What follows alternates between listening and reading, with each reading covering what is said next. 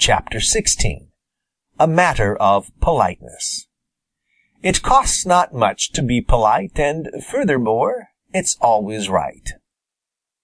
Unc' Billy Possum and Jimmy Skunk, facing each other among the Black Shadows, close by a hole that led under Farmer Brown's henhouse, chuckled as each thought of what had brought the other there. It is queer how a like thought often brings people together. Unc' Billy had the same longing in his stomach that Jimmy Skunk had, and Jimmy Skunk had the same thing on his mind that Unc' Billy had. More than this, it was the second time that day that they had met.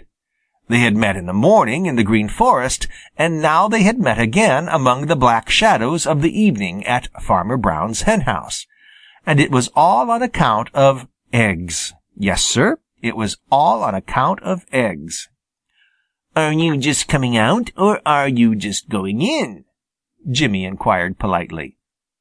"I was just going in, but I'll follow you, Brer Skunk," replied Unc' Billy just as politely. "Oh, nothing of the kind," returned Jimmy. "I wouldn't for a minute think of going before you. I hope I know my manners better than that." "You certainly are most polite, Brer Skunk. You certainly are most polite. You are a credit to your bringing up. But politeness always did run in your family. There is a saying that handsome is as handsome does, and your politeness is as fine as you are handsome, Brer Skunk. I'll just step one side and let you go first, just to show you that I surely does appreciate your friendship," said Unc' Billy. Jimmy Skunk chuckled. "I guess you've forgotten that other old saying, 'Age before beauty,' Unc' Billy," said he. "So you go first. You know you are older than I. I couldn't think of being so impolite as to go first. I really couldn't think of such a thing." And so they argued and argued, each insisting in the most polite way that the other should go first. If the truth were known, neither of them was insisting out of politeness at all.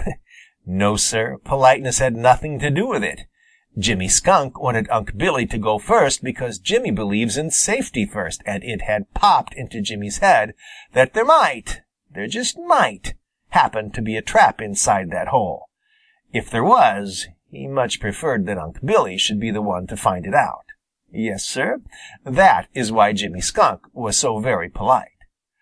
Unc' Billy wanted Jimmy to go first because he always feels safer behind Jimmy than in front of him. He has great respect for that little bag of scent that Jimmy carries, and he knows that when Jimmy makes use of it, he always throws it in front and never behind him. Jimmy seldom uses it, but sometimes he does if he happens to be startled and thinks danger near.